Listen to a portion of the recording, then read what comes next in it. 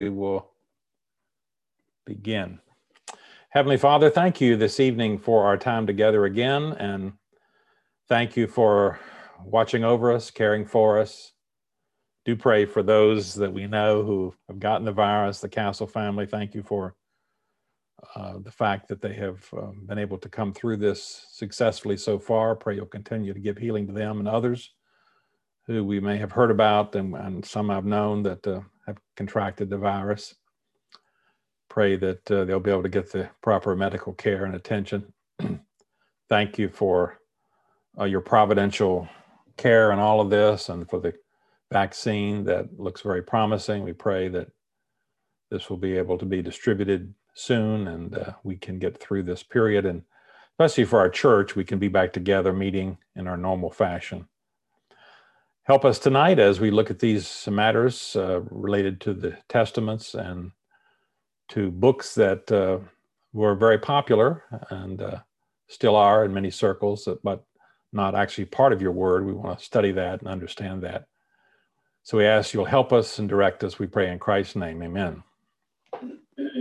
So we're looking at lesson 11 here, and we're looking at the literature of the intertestamental period. We've looked at the Septuagint. The Dead Sea Scrolls is really the Bible we were looking at, the preserved Bible, very old manuscripts that were discovered in the 40s. And I don't know what that slide is doing there. Let's see. Well, we'll just, I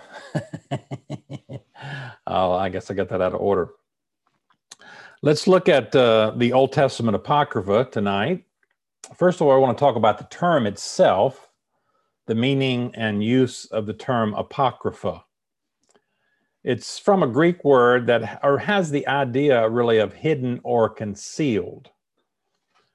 That's not what we mean when we talk about the Apocrypha as literature today. These books of the Apocrypha, but that's the origin of the word.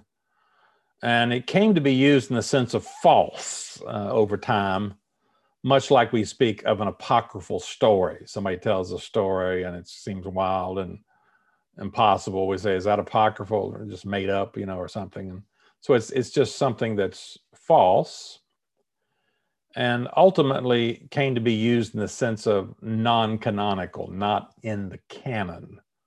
That's how the reformers use the term, and that's how we Protestants speak of it today. The Apocrypha refers to a group of 15 books related to the canonical 39 Old Testament books. Notice I said related.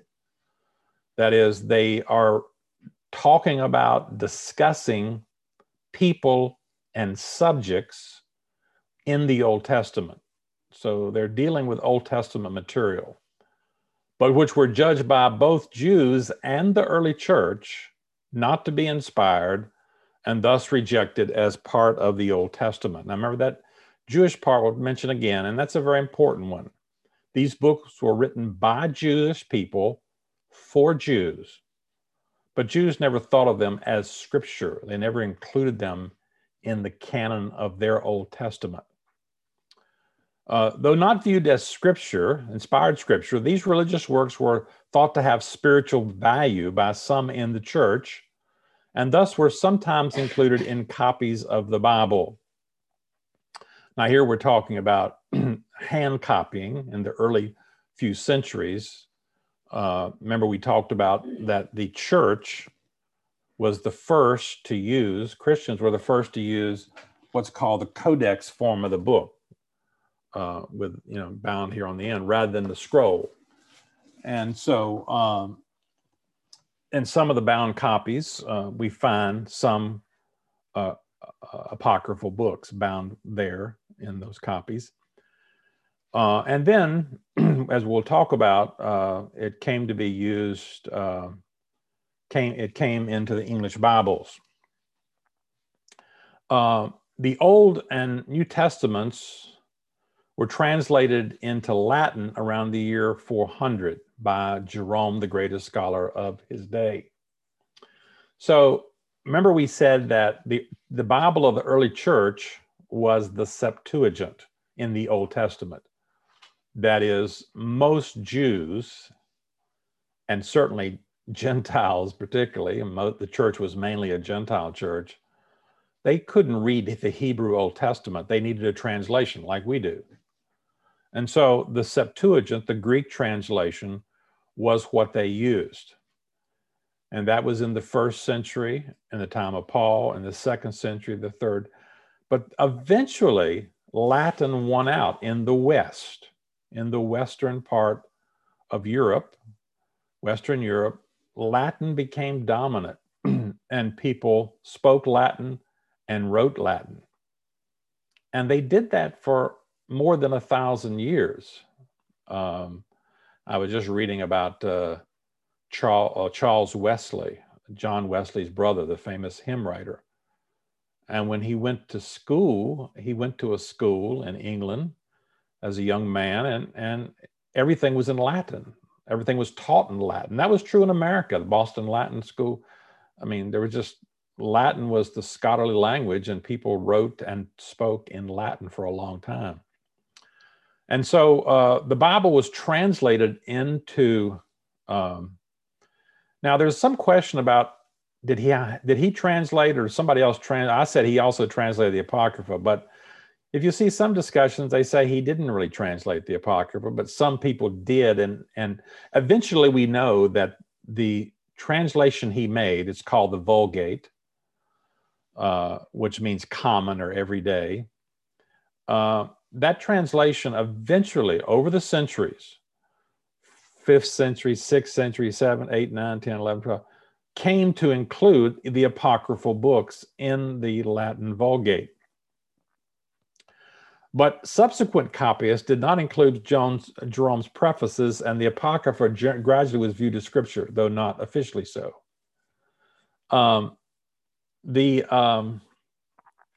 Jerome and the original Vulgate had prefaces or introductions that indicated these books are not inspired scripture. But over the years, those were not included.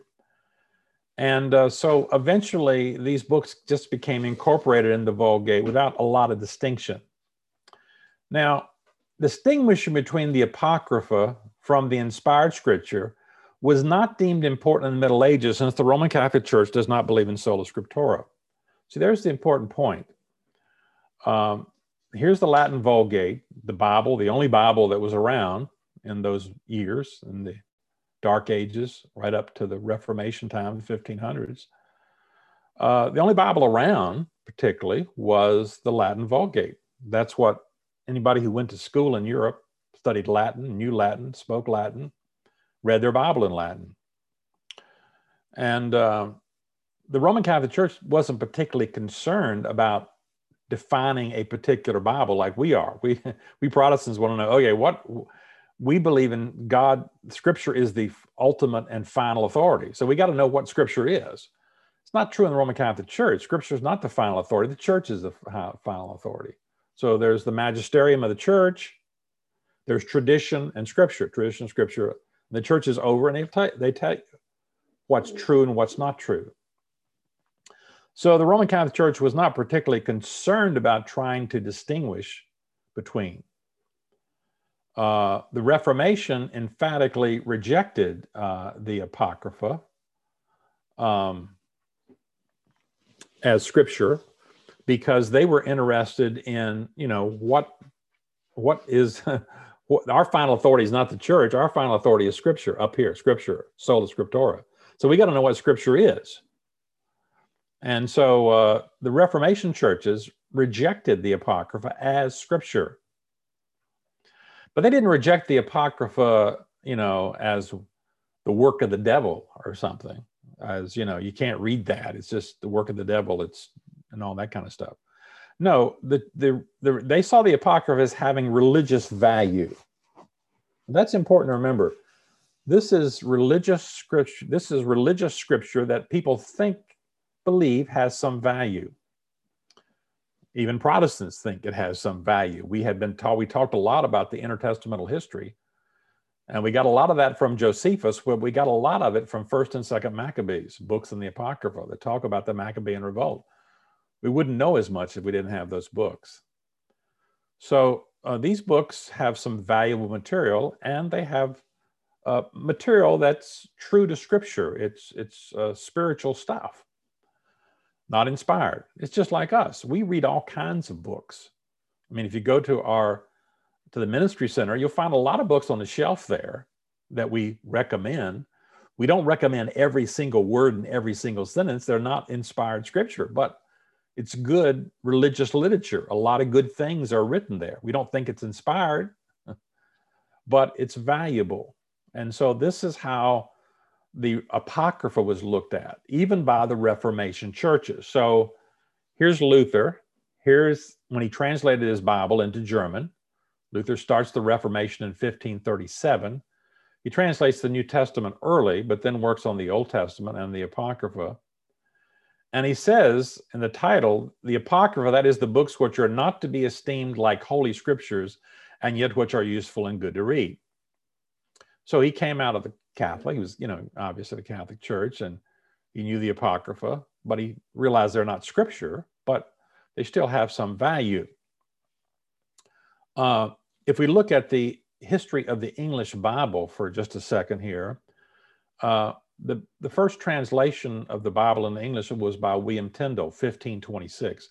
He translated the New Testament and started working on the Old Testament, but was burned at the stake and, of course, never finished that. But his disciple, Coverdale, produced a Bible in 1535, and another one of Tyndale's disciples, Matthew, another Bible in 1537. They copied Tyndale's work and worked on the Old Testament.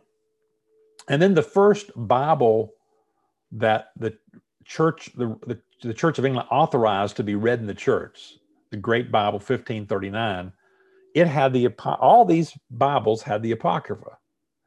Even the Geneva Bible was produced under John Calvin's ministry in Geneva. Even the Geneva Bible had the Apocrypha, though these people were adamant against the Roman Catholic Church, and they didn't accept the Apocrypha as Scripture. The second Bible authorized in the Church of England, the Bishop's Bible, had the Apocrypha, and the King James Version had the Apocrypha. Now, the Church of England is, it's a difficult church to pin down. It's got high church people and low church is how it's common. High church people are more Roman Catholic-like, and low church people are more evangelical. So over the years in the Roman Catholic and the Church of England, you've had evangelical people, very evangelical like us, J.I. Packer, who died recently. J.I. Packer, famous Anglican guy, written a lot of books. Probably read some of them. So a lot of important books, Knowing God and so forth. But you've got those people, and then you've got these high church people. So you've got these different traditions. The Church of England is kind of a mixed bag there. If you look at their articles of confession of faith, they are evangelical, but there's a lot of people in there who are more concerned about ceremonies and rituals and more Roman Catholic-like. So here's the Coverdale Bible. Here's the Apocrypha, the books and treatises which among the fathers of old are not reckoned to be of like authority with other books of the Bible, neither are they found in the canon of Scripture. So all these Bibles had the Apocrypha. They translated it because it was that was the tradition of Bible translation in the Latin Vulgate. That's what the Roman Catholic Church had. The Church of England was, as I say, came out of the Roman Catholic Church and never fully broke from Roman Catholic tradition, even to this day, never did. It went back and forth depending on who the king was. The Geneva Bible, 1560, was produced by Protestants who had fled to England when Bloody Mary came to the throne. And they were under John Calvin's ministry, and they produced a Bible, very good Bible. The Geneva Bible was the Bible that the Puritans took to New England at Plymouth. And when they founded Plymouth Plantation, they brought the Geneva Bible. They wouldn't allow a copy of the King James on board the Mayflower. in 1620. They would only allow the Geneva Bible. They hated anything that bespoke of kings or churches or big churches like that, Church of England. But they say in their Bible, the books that follow in order after the prophets under the New Testament are called Apocrypha. That is, books which were not received by a common consent to be read and expounded publicly in the church, neither yet served to prove any point of Christian religion, save in so much as they had the consent of other scriptures, called canonical, to confirm the same, or rather whereupon they were grounded, but as books proceeding from godly men, they were received to be read for the advancement and furtherance of the knowledge of history and for the instruction of godly manners, which books declare that at all times God had a special care of his church and left them not utterly destitute of teachers and means to confirm them in the hope of the promised Messiah, and also witness that those calamities that God sent to his church were according to his providence, who had both so threatened by his prophets and so brought it to pass for the destruction of their enemies and for the trial of his children. So even this very Protestant Bible still kept the apocryphal books in there. And here's the King James, 1611, Old Testament. I guess we're jumping here today with a thing. Old Testament and New Testament, but in the middle, the books, the Apocrypha, First Esdras, Second Esdras, Tobit, Judith, the rest of Esther, and so forth. So there it is. And let's take a look then at the books of the Apocrypha. So we've got 15 books, and I say in the note, in some listings, the letter of Jeremiah is incorporated into Baruch, number 8, and 9 are combined. So you have 14. So 14 or 15. First Ezra, Second Ezra, Tobit, Judith, additions to the Wisdom of Solomon, Ecclesiasticus, that's not Ecclesiastes, though it's really the same word, the church book. It's also called Sirach. So sometimes it's abbreviated ECC. Sometimes it's abbreviated SIR. It's the Wisdom of Ben Sirach is the full name. The Wisdom of Ben Sirach, Jesus, son of Sirach. So it's called Sirach quite a bit, and I'll call it that some, maybe SIR period. And then we'll talk about these other books. We mentioned First and Second Maccabees, which are historical books telling about the Maccabean revolt and so forth. Well, I say B, in 1546, in response to the Reformation churches, so the Reformation had come along and said, these Roman Catholic doctrines like the Mass and purgatory and praying for the dead, there is no basis in Scripture for these things. Well, they didn't have to worry about that before the Protestant Reformation. They didn't need any basis in Scripture, and they still don't. But, they were getting a lot of criticism, So the Roman Catholic Church comes along and says, well, 12 of these 15 are canonical. They rejected 3 of them. And the reason they accepted them, as we'll see, they contain some verses that are very helpful for the Roman Catholic false doctrine of salvation by works, of praying for the dead, of all kinds of things that the Roman Catholic Church teaches falsely. So they accepted those as canonical.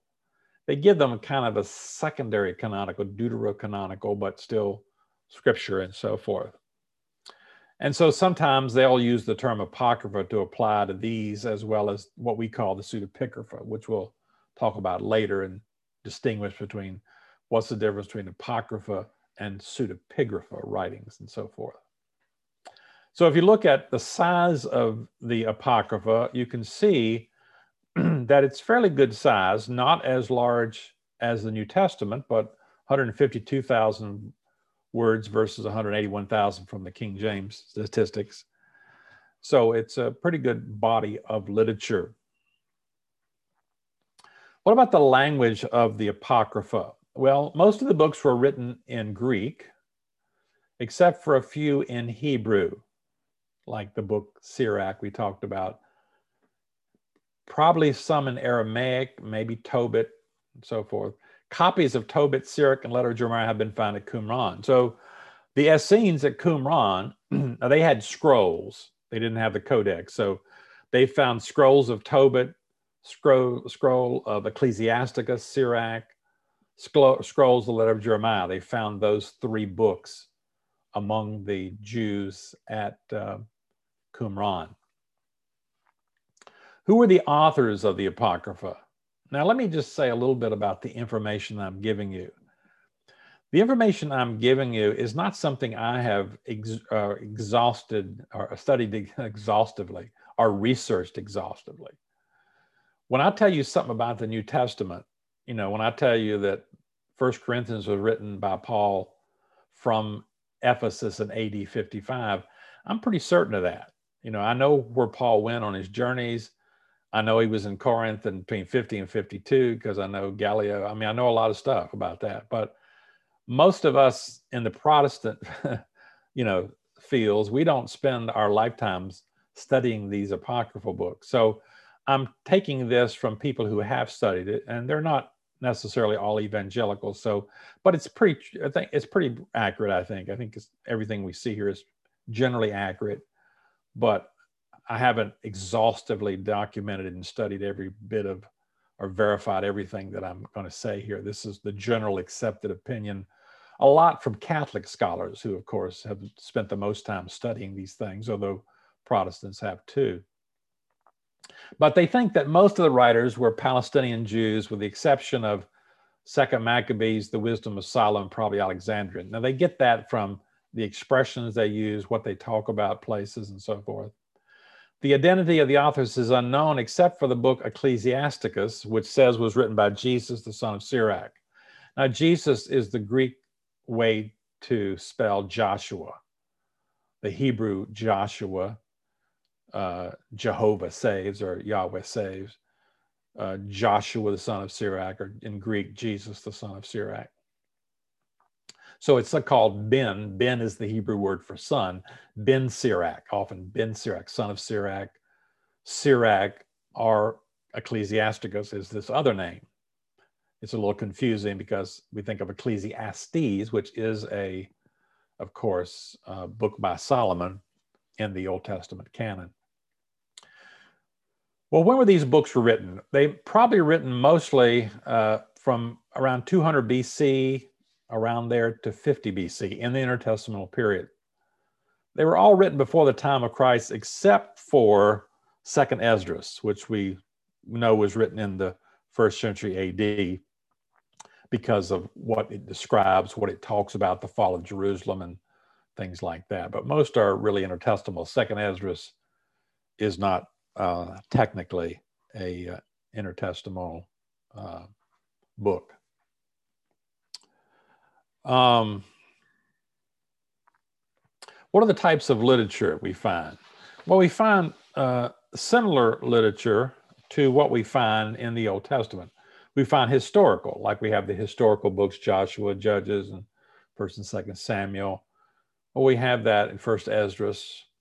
I'll just go ahead and say Esdras is the Greek spelling of Ezra.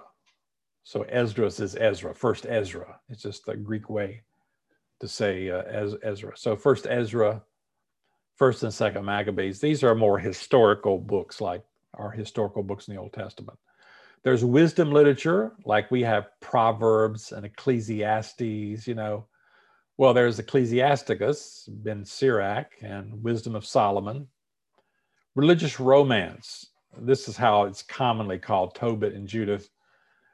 It's something like Ruth. You might say Ruth is, I don't know if you want to say religious romance, but, you know, there is a little romance in Ruth and religion and so forth. So it's, you know, kind of like Ruth in some ways. Apocalyptic is a term used to describe a book that has visions and you know, symbolic, a lot of things like that. Second Esdras, you know, some things like we see in the book of Revelation. Prophetic books, of course, we have all kinds of prophetic books in the Old Testament, and we have Baruch, the letter of Jeremiah.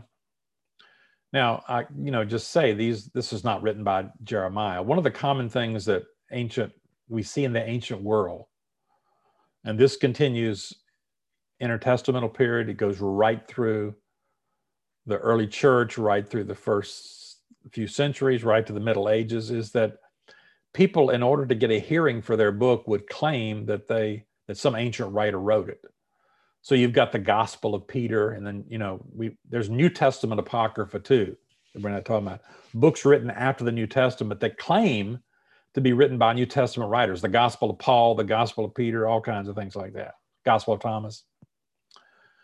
Well, this one is, claims to be a letter of Jeremiah, but it's not really. Then there are legendary additions to the Old Testament, additions to Esther, the Prayer of Azariah, the Song of Three Young Men, Susanna, Bel and the Dragon, and the Prayer of Manasseh. And we'll talk about some of these.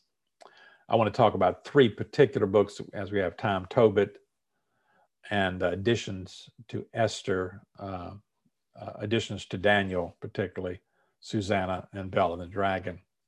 Though I'll mention the Song of the Three Young Men, Prayer of Azariah. So that's the kind of literature we have. Let's kind of survey a few of these books, and then we'll talk tonight about Tobit quite a bit.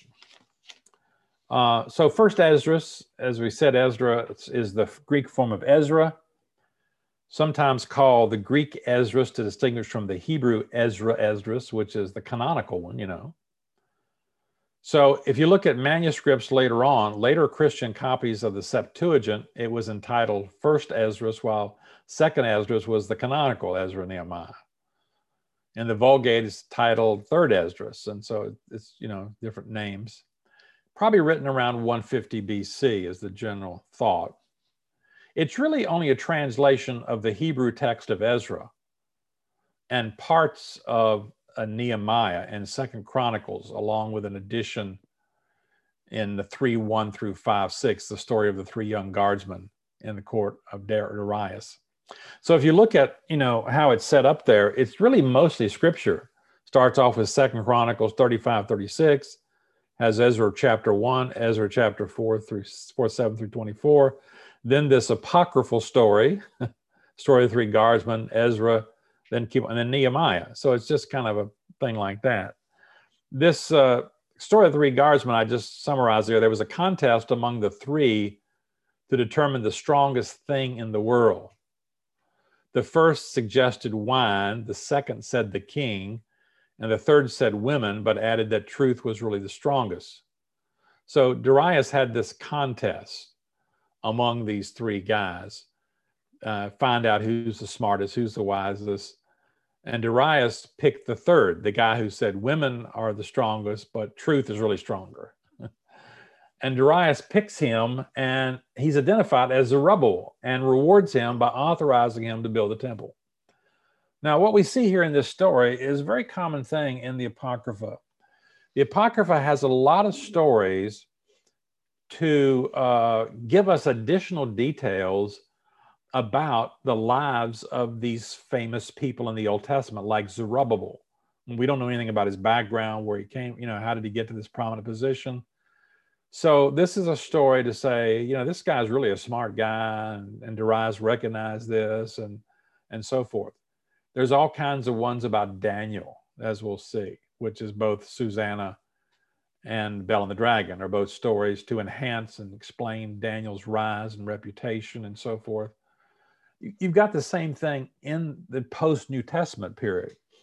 There are gospels, infancy gospels, written about the infancy of Jesus that tell us stories about Jesus as a young boy, how he was in his father's carpenter shop one day and he made a wooden bird, and then he just miraculously turned into a real bird that flew away. So people made up all kinds of stories, and here's one that was made up here about Zerubbabel. Second Esdras, as we said, is that book that sometimes called Ezra the Prophet, Apocalypse. It's thought to be the work of several authors. That's what a lot of scholars say. It's the only apocalypse that has these revelations where the seer is instructed by an angel, Uriel, concerning some of the great mysteries of the moral world. Depicts Jewish despair and bewilderment following the destruction of Jerusalem in AD 70. Probably most of it written after AD 70. Now, what we also find in the Apocrypha is a lot of emphasis on angels. especially archangels. And so we see a lot of angels identified as archangels in the apocryphal books.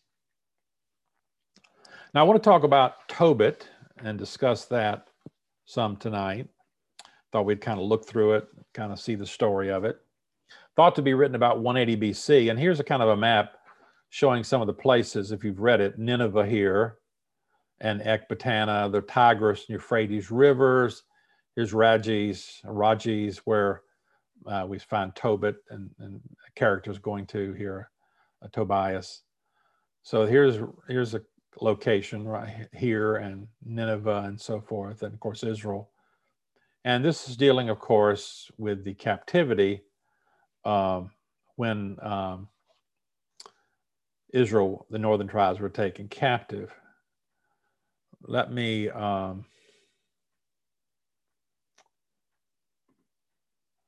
share a different screen here for a second. And we'll look at Tobit.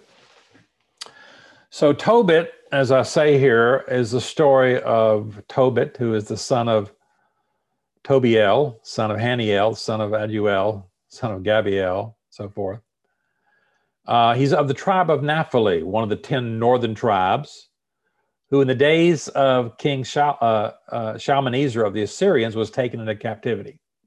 So here's a guy, very pious, very good Jewish man, who's taken captive by the Assyrians.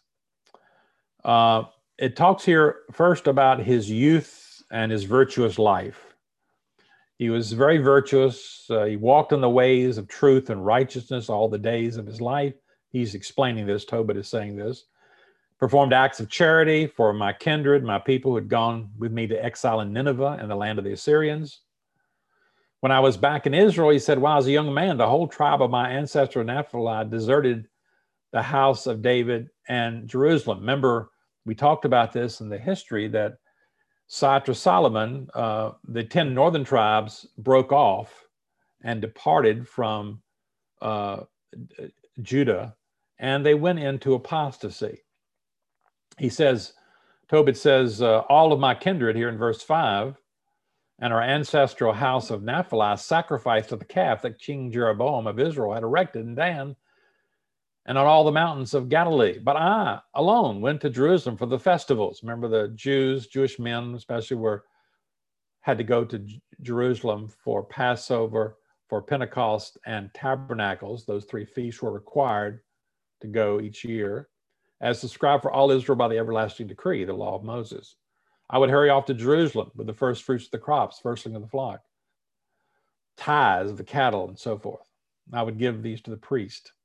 He said a third, he would give various tenths, he says, a second tenth, and a third tenth, the orphans and widows. So here's a very pious, very godly man, as he's being described here, Jewish man.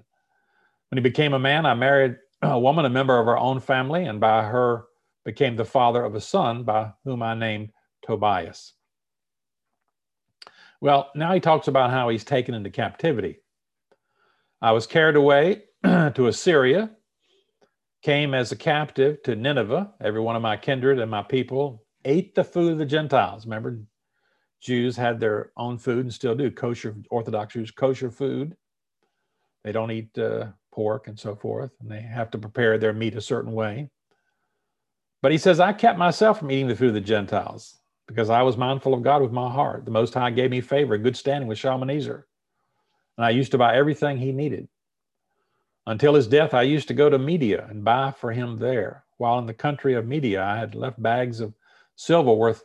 So Tobit was an official, obviously, with the king and had some position, buying and so forth. So he had some good job there. But while he was in the country of Media, I left bags of silver worth 10 talents in the trust of Gabiel, the brother of Gabri. Now, this will come up later, these talents, you may, if you've read it. But when the Shalmaneser died and his son Sennacherib reigned in his place, the highways and the Media became unsafe and I couldn't go there. So he got this money, but it's put in trust in another location. It continues to talk about his piety, his godliness, his following the law. In the days of Shalmaneser, I performed many acts of charity to my kindred, those of my tribe. I'd give food to the hungry, clothing. If I saw a dead body in among any of the people I'd thrown out behind the wall of Nineveh, I'd bury it. I also buried any whom King Sennacherib put to death when he became fleeing from Judea in those days of the judgment that the King of heaven executed upon him because of his blasphemies. Remember, Sennacherib was defeated there trying to defeat Hezekiah. For in his anger, he put to death many Israelites, and I would secretly remove the bodies and bury them. So Sennacherib looked for them, he couldn't find them. Then one of the Ninevites went and informed the king that I was burying them, and I hid myself. I realized the king knew about me. I was being searched for to be put to death. I was afraid and ran away. Then all my property was confiscated. Nothing was left to me that was not taken in the royal treasury except my wife and my son Tobias.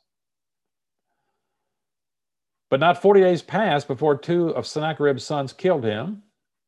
His son Esarhaddon reigned, and he appointed Ahikar, the son of my brother Haniel, over all the accounts of the kingdom, and he had authority over the entire administration.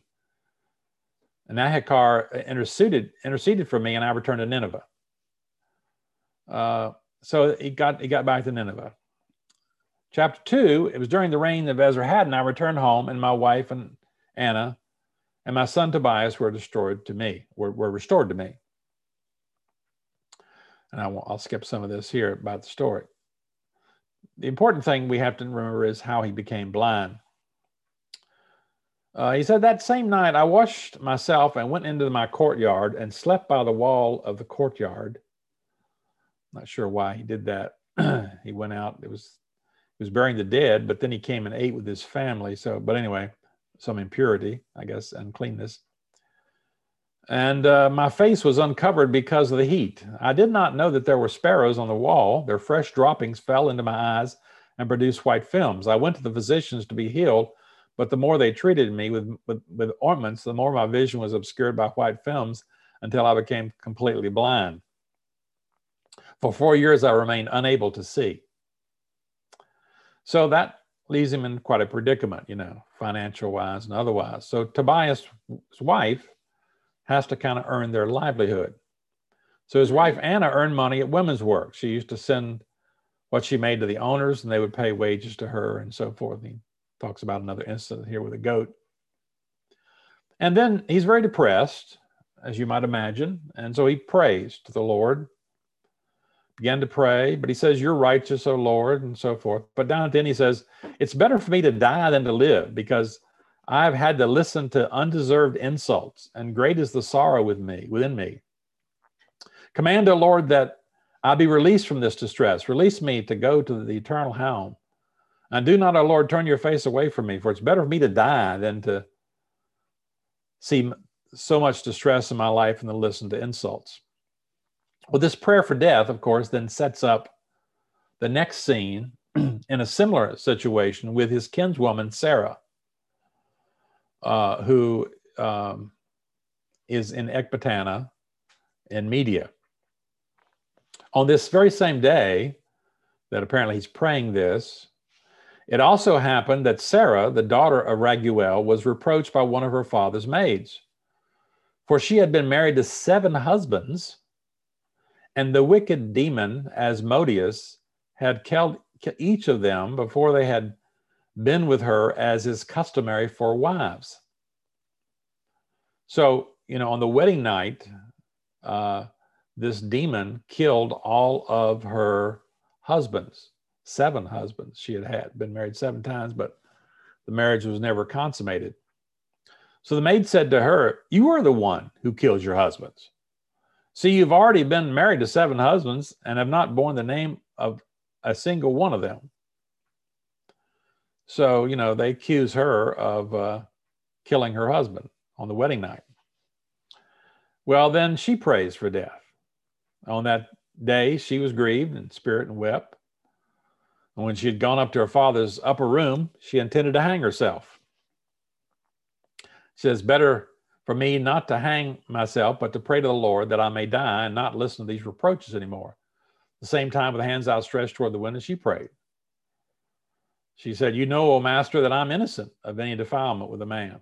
So she's not repenting here of any sin, because she says, I haven't committed any sin here.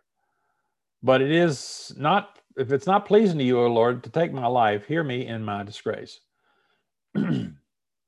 Well, then we get the answer to prayer.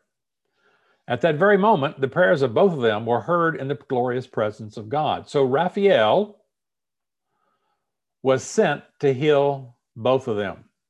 And now we found out the sort of the end of the story. It seems a little strange to me, but the author here tells us what's going to happen, I guess, so we won't be in suspense or something. I don't know. We're told what the outcome is before we get the story about it.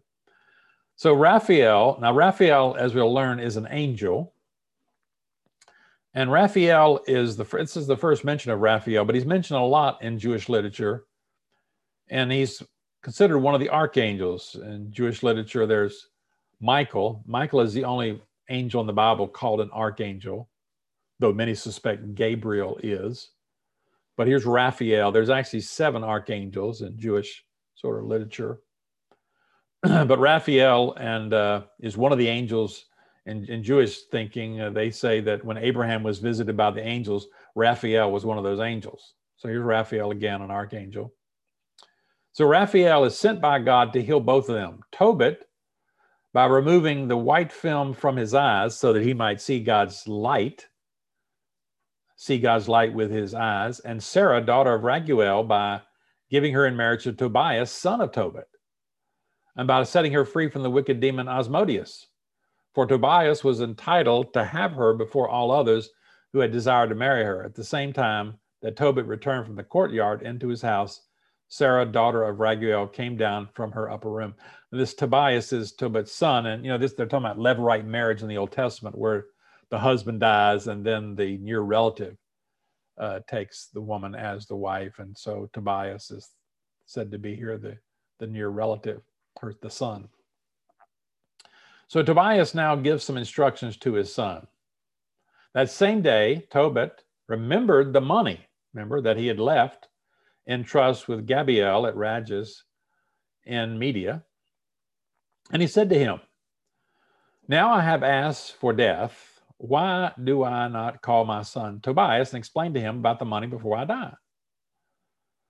So he does, and says, get this money and give me a proper burial and that kind of thing. Revere the Lord, and he gives him some instructions here, some very pious, practical instructions. Revere the Lord all your days, refuse to sin, trespass.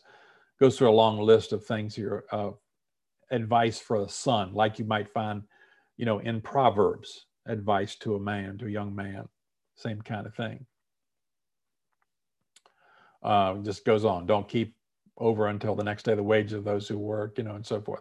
So these are often looked upon as very, they were looked upon as very good things, very good advice, or very good things that people, good ways to conduct yourself, godly ways to conduct yourselves, and so forth. These are the things that a godly Jew should do, and then ultimately a godly Christian.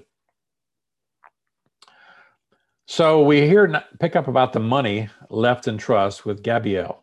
"Now, my son, let me explain to you that I left 10 talents of silver in trust with Gabriel, son of Gabrias, at the Rages in Media." And so he wants him to go there and get that.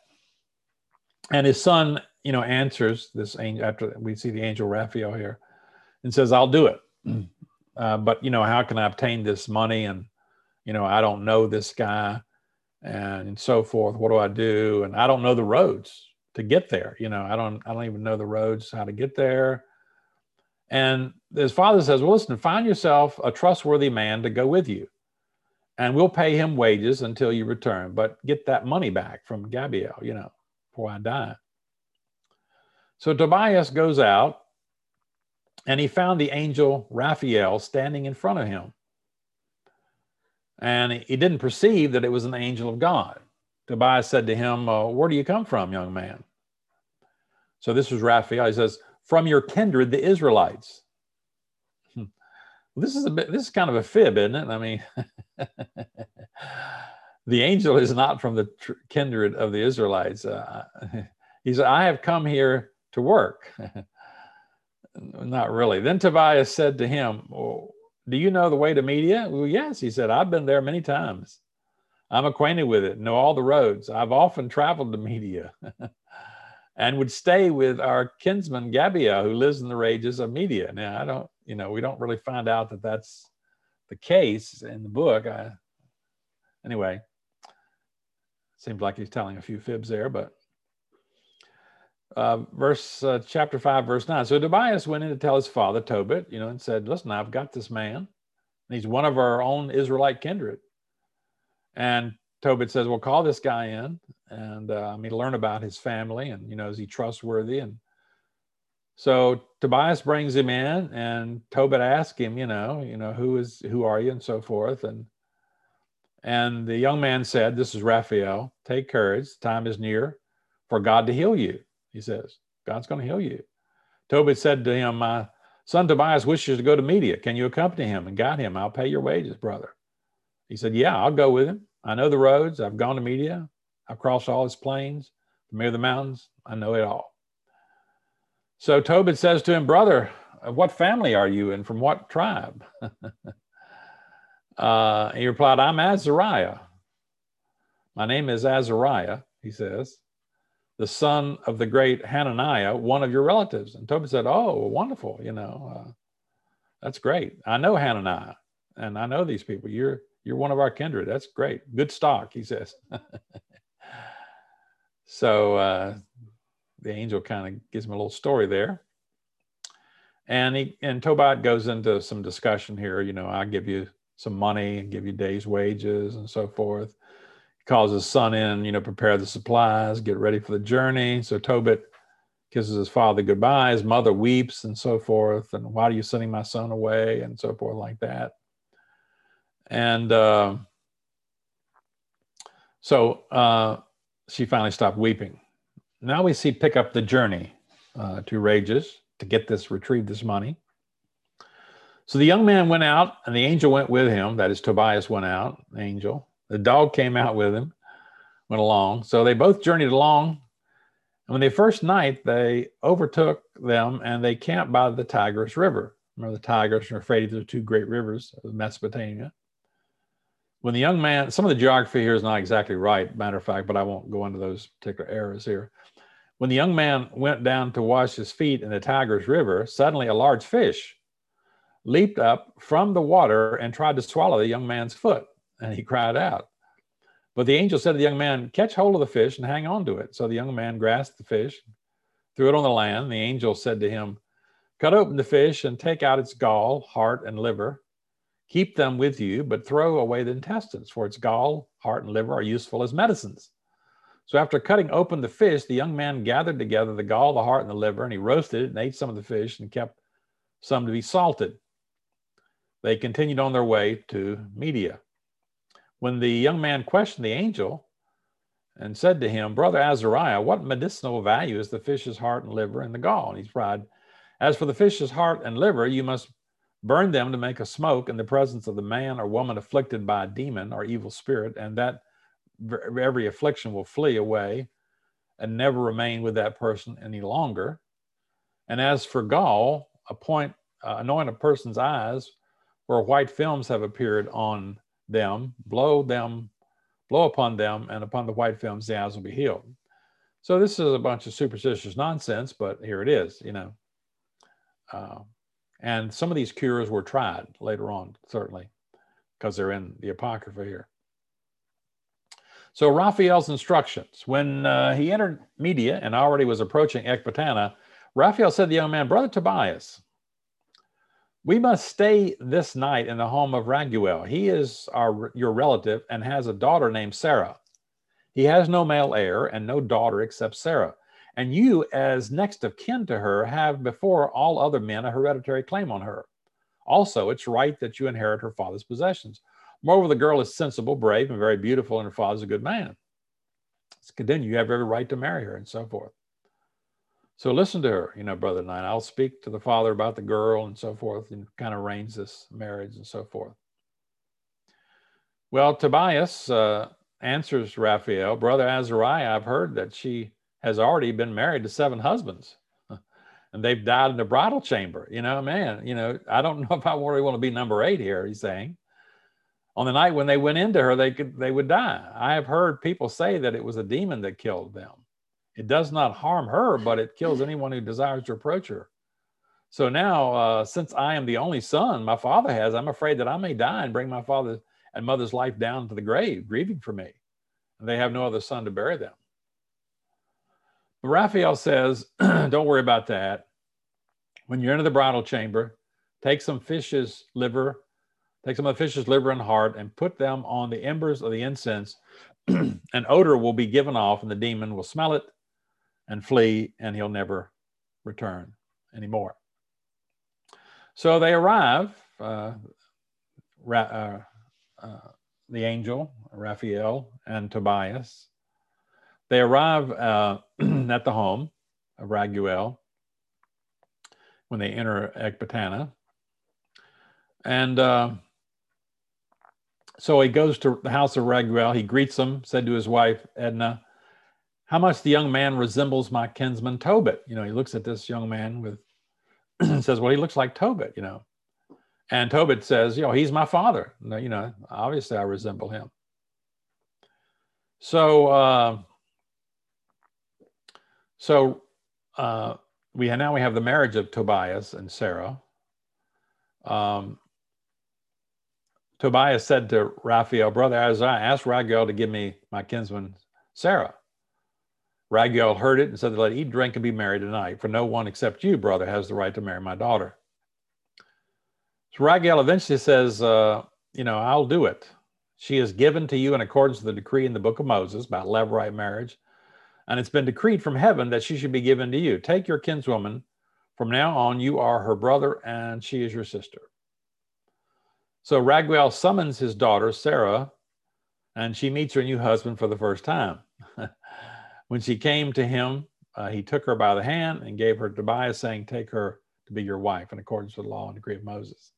And so he writes out, Raguel writes out a copy of marriage contract according to the law of Moses. So when they'd finished eating, they retired. The young man brought her to the bedroom. Then Tobias remembered the words of Raphael. He took the fish's liver, heart out of the bag, and he put them on the embers. The odor of the fish so repelled the demon, he fled, the remotest part of Egypt. But Raphael followed him and at once bound him there hand and foot. Okay. Well, when the parents had gone out and shut the door, Tobias got out of bed and said to Sarah's sister, get up and let us pray and implore our Lord that he grant us mercy and safety. So they prayed and before their marriage here, consummating the marriage. I'll talk about that a little later here. He got up and began to pray, and he has this prayer to God and so forth. But Raguel rose and called the servants to him, and they went out and dug a grave because he thought, well, this guy's going to die just like the rest of them. It's possible he'll die, so we'll become an object of ridicule and derision. So let's just dig a grave and put him in it before anyone finds out she's had another husband who died. And, we won't get any more reproach. So that's what they did. Well, they have this long wedding feast, 14 days wedding feast. The money is recovered when Tobias called Raphael and said to him, Brother Azariah, take 4 servants and 2 camels with you and travel to Rages. Go to the home of Gabriel, give him the bond, give him the money, and then bring him to you to bring with you to the wedding celebration. So Tobias calls the angel and says, go home, take the money that he's got the money back, and Tobit's money, and bring him to the wedding celebration. Raphael gave him the bond and informed him that Tobias's son, Tobit's son Tobias had married and was inviting him to the wedding celebration. So Gabriel got up and counted out to him the money bags with their seals intact. I kind of left out a little thing there. So they're in the home of Raguel, but Tobias says, go to this other guy's house, Gabriel. I'm sorry I didn't make that clear. We're in the home, he's in the home of his father-in-law now, but he says, go to this guy, Gabriel, that my father gave the money, get the money from him, and then bring it and invite him to the wedding celebration. So they do go. Raphael goes, he gets the money from Gabriel, and they load them on the camel. So it must have been, a good bit of money here. Talents. So they're at the wedding celebration and so forth. So back home, day by day, Tobias kept counting how many days, Tobit kept counting how many days Tobias would need for going and for returning. He began to worry. His wife begins to worry and gets upset. And he says, don't grieve for him, my dear. He'll soon be here. And she answered, be quiet yourself. Stop trying to deceive me. And they have this argument, about Tobias and so forth. Well, then Tobias and Sarah start home. After the 14 days have ended, Tobias says, listen, I got to go back to my father, and I want to take my wife back. And Raguel says, okay, go ahead, take Tobias, take your wife Sarah, and half of all my property, male and female slave, oxen and sheep, donkeys and camels. So he's, a rich man here already, and go back to your father. Well, they come to Kasserine, which is the opposite Nineveh. Raphael says, you're aware of how we left your father. Let us run ahead of your wife, prepare the house while they still are on the way. As they went on together, Raphael said to him, have the gall ready. So Raphael says to Tobias, before he approaches his father, I know his eyes will be open. Smear the gall of the fish on his eyes. The medicine will make his white film shrink, peel it from his eyes, and your father will be healed. So he does. Tobias comes, he applies the medicine to his eyes, and both of his hands, he peels off the white film. And Tobias saw his son, threw his arms around and wept, said, I see, my son, the light of my eyes. So Tobit is rejoicing, praising God. He went out to meet his daughter-in-law at the gates of Nineveh. And at that day, there was great rejoicing among all the Jews who were in Nineveh. Well, Raphael's wages, when the wedding celebrations were ended, Tobit called his son Tobias and said, my son, you got to pay this man, Azariah, who's really the angel Raphael, his wages, give him a bonus.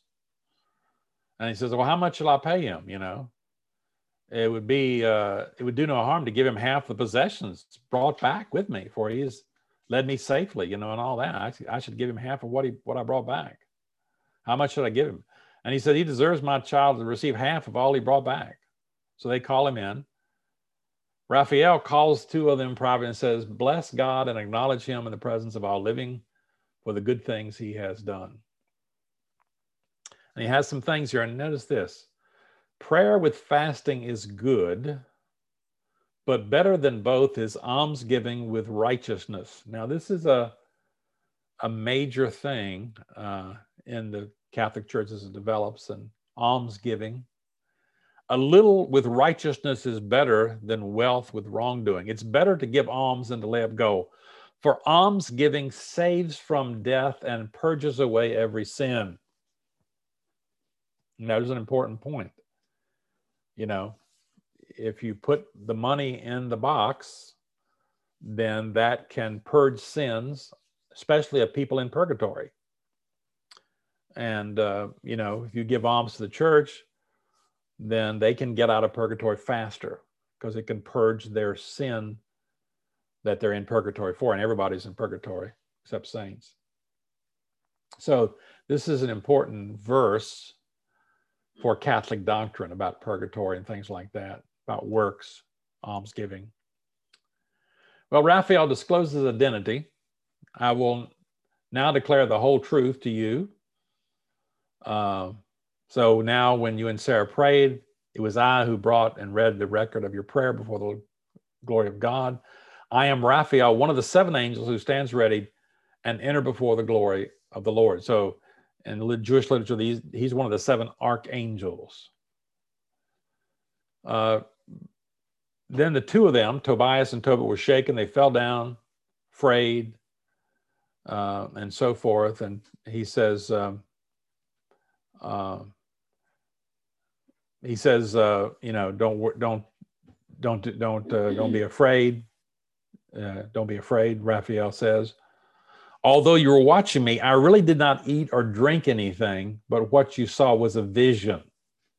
So I guess the idea is angels can't really eat or drink. So you just saw something that appeared to be a vision of me eating and drinking, but it really wasn't me. See, I'm ascending to him who sent me. Write down these things and that have happened to you. And he ascended, and they stood up and could see him no more. And then Tobit has this thanksgiving to God, a very long, you know, good thing, he says. Lots of good stuff he says here about God and so forth. So Tobit died in peace when he was 112 years old, was buried with great honor in Nineveh. He was 62 years old when he lost his eyesight. And after regaining it, he lived in prosperity, giving alms and continually blessing God and acknowledging God's majesty. Well, it's an interesting story, not a historical story, but it furnishes a glimpse of Jewish piety, especially in the 2nd century BC. There's emphasis on good works, almsgiving. Tobit says in chapter 4, verse 10, I don't think I read 4:10 that I remember. Let's see if I did or not. I don't think I did. He says, for almsgiving delivers from death and keeps you from going into darkness, and so forth. We saw that. And we saw especially 12, you know, prayer and fasting is good, but better than both is thanksgiving, almsgiving with righteousness.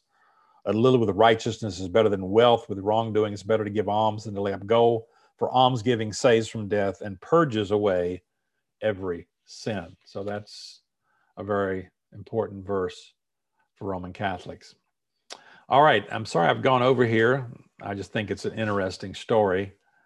Let me stop this share here. And we will stop there for tonight, and we will not spend as long talking about anything else, but we'll briefly talk about 2 other stories in the Apocrypha and the rest of the books, and then go on to the Pseudepigrapha and finish up next week, Lord willing. We should, definitely.